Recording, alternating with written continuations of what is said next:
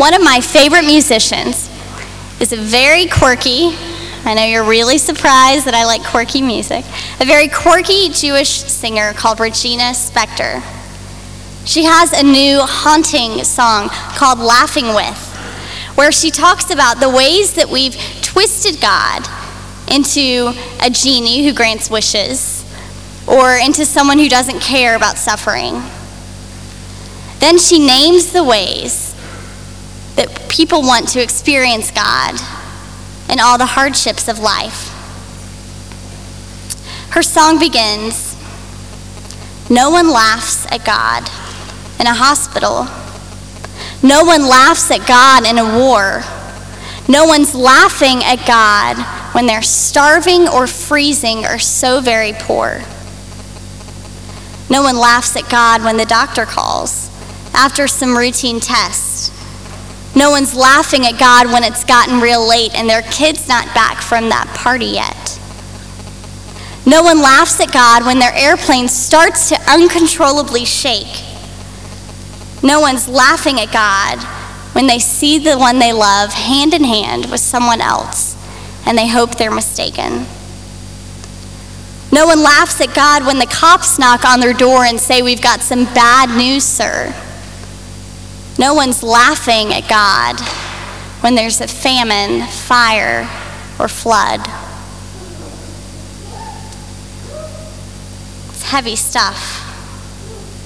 The Israelites weren't laughing at God. Their existence was one defined by hardship. In fact, one of the first times we even hear about the Israelites is when they're in slavery in Egypt.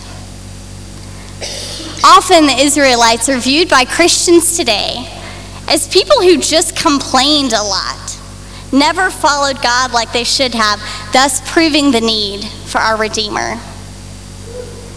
I think there's more to their story. We should remember that this is a community marked by suffering and oppression. They certainly weren't laughing at God. They were crying out to God. We wouldn't say to victims of genocide in Darfur that they complained too much.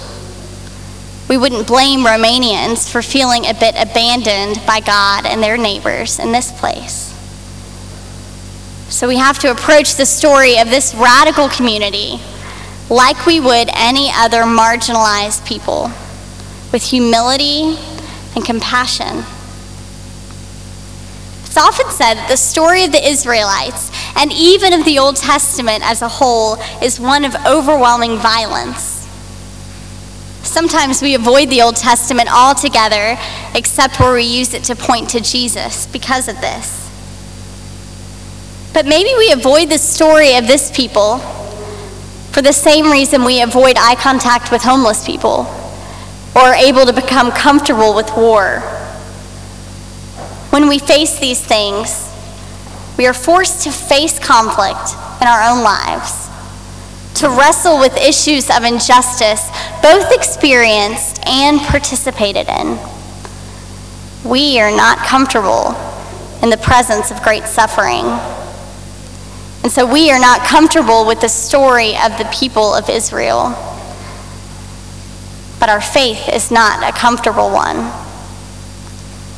The story of this radical community isn't just meant to point us to the New Testament. We like to do this because it means we get to skip over the complex, ugly, don't make sense parts.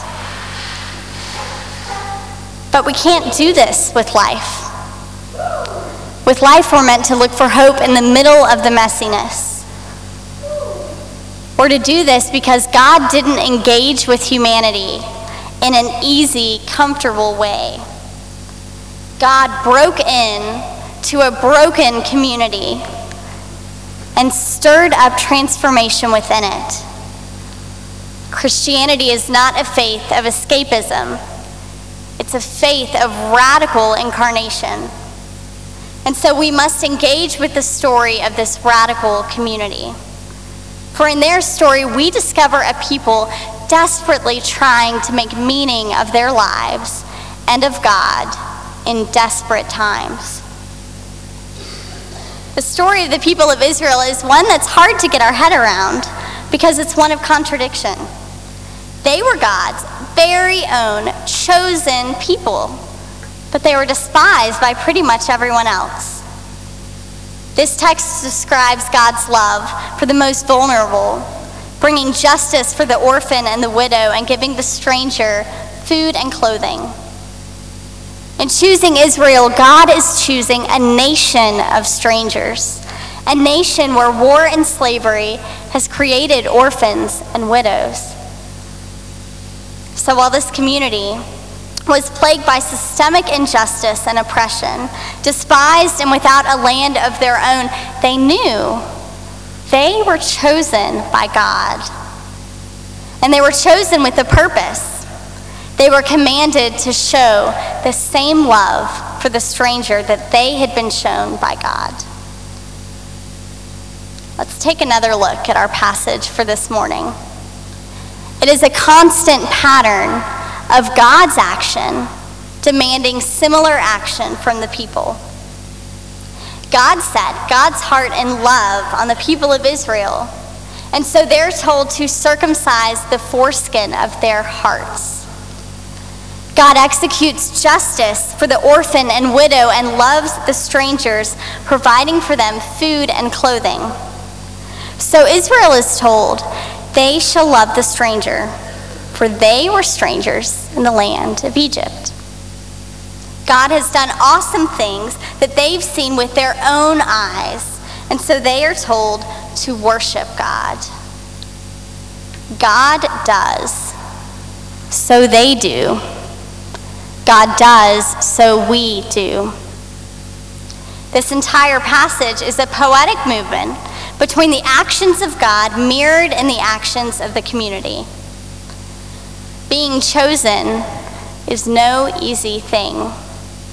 It demands loving God with their entire being, heart, soul, and mind, because being chosen means that they are loved just as completely and more by God. I wonder if any of you are starting to get a bit uncomfortable that I've said chosen so many times. Chosenness makes us uncomfortable. It makes me uncomfortable. We have reason to be uncomfortable with the idea of chosenness. Listen to these words of some chosen people. I believe that I am acting in accordance with the will of the Almighty Creator.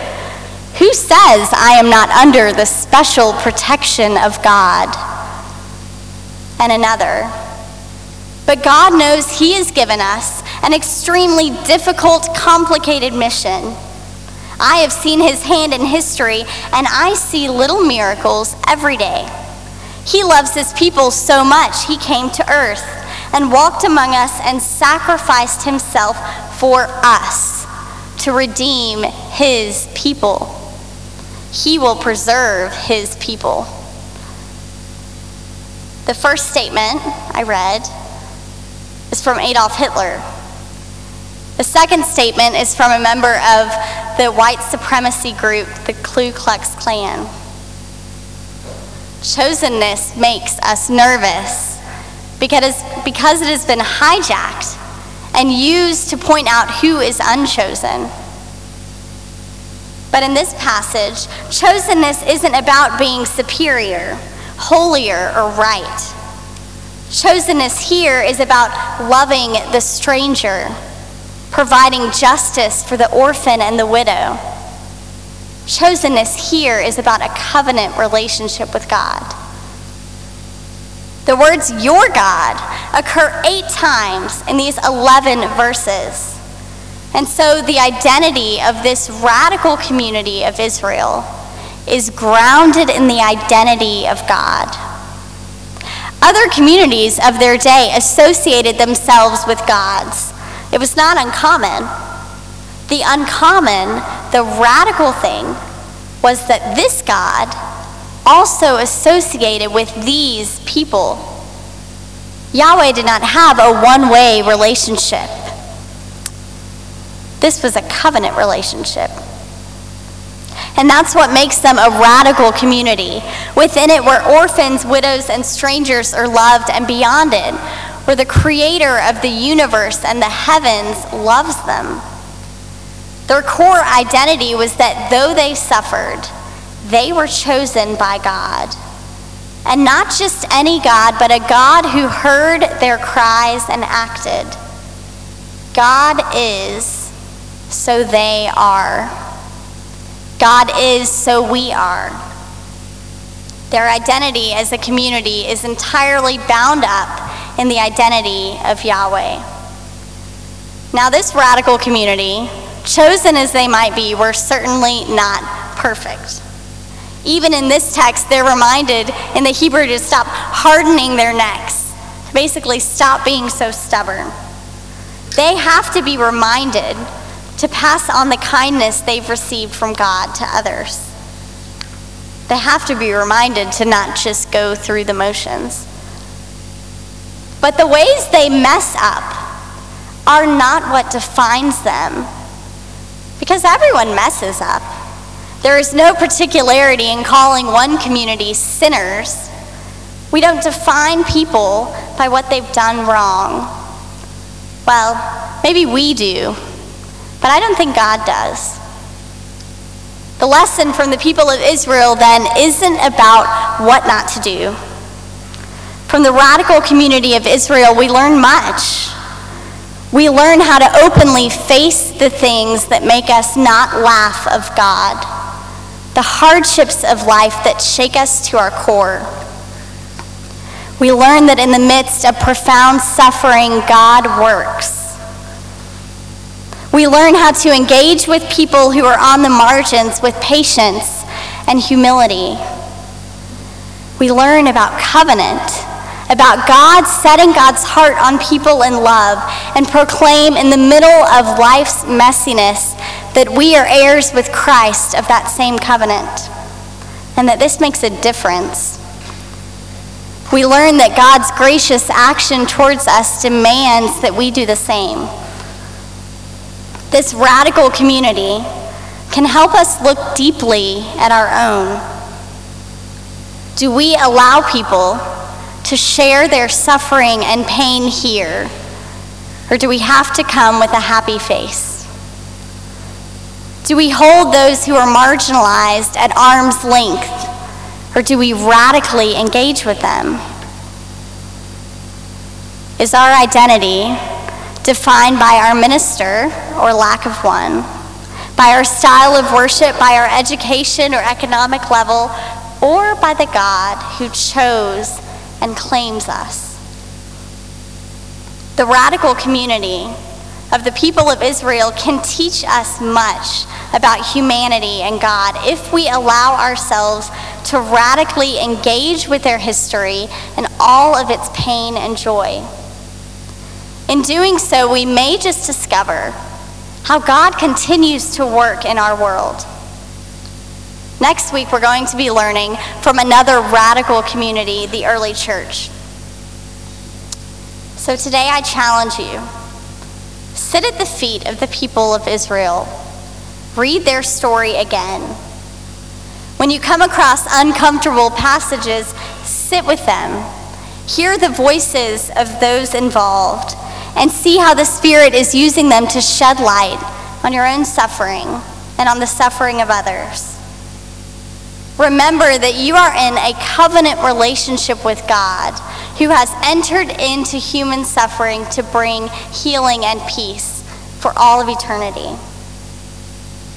May the Lord our God give us the courage to radically engage with God and respond to God's mighty acts among us through radical engagement with the other. Amen.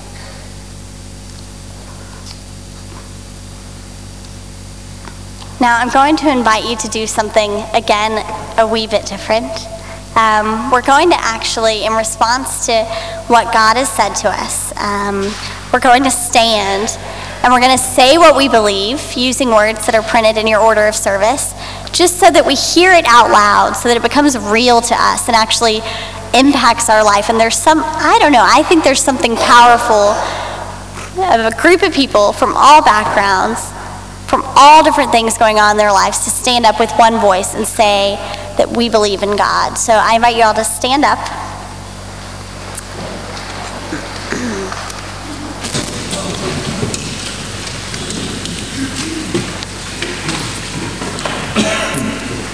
We trust in God, whom Jesus called Abba, Father.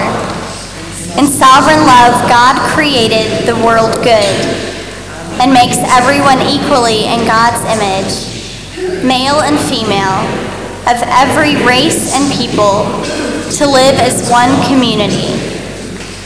But we rebel against God. We hide from our Creator, ignoring God's commandments. We violate the image of God in others and ourselves, accept lies as truth, exploit neighbor and nature, and threaten death to the planet entrusted to our care. We deserve God's condemnation. Yet God acts with justice and mercy to redeem creation. In everlasting love, the God of Abraham and Sarah chose a covenant people to bless all families of the earth.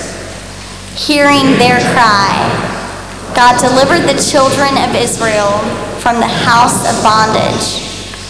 Loving us still, God makes us heirs with Christ of the covenant, like a mother who will not forsake her nursing child, like a father who runs to welcome the prodigal home. God is faithful still.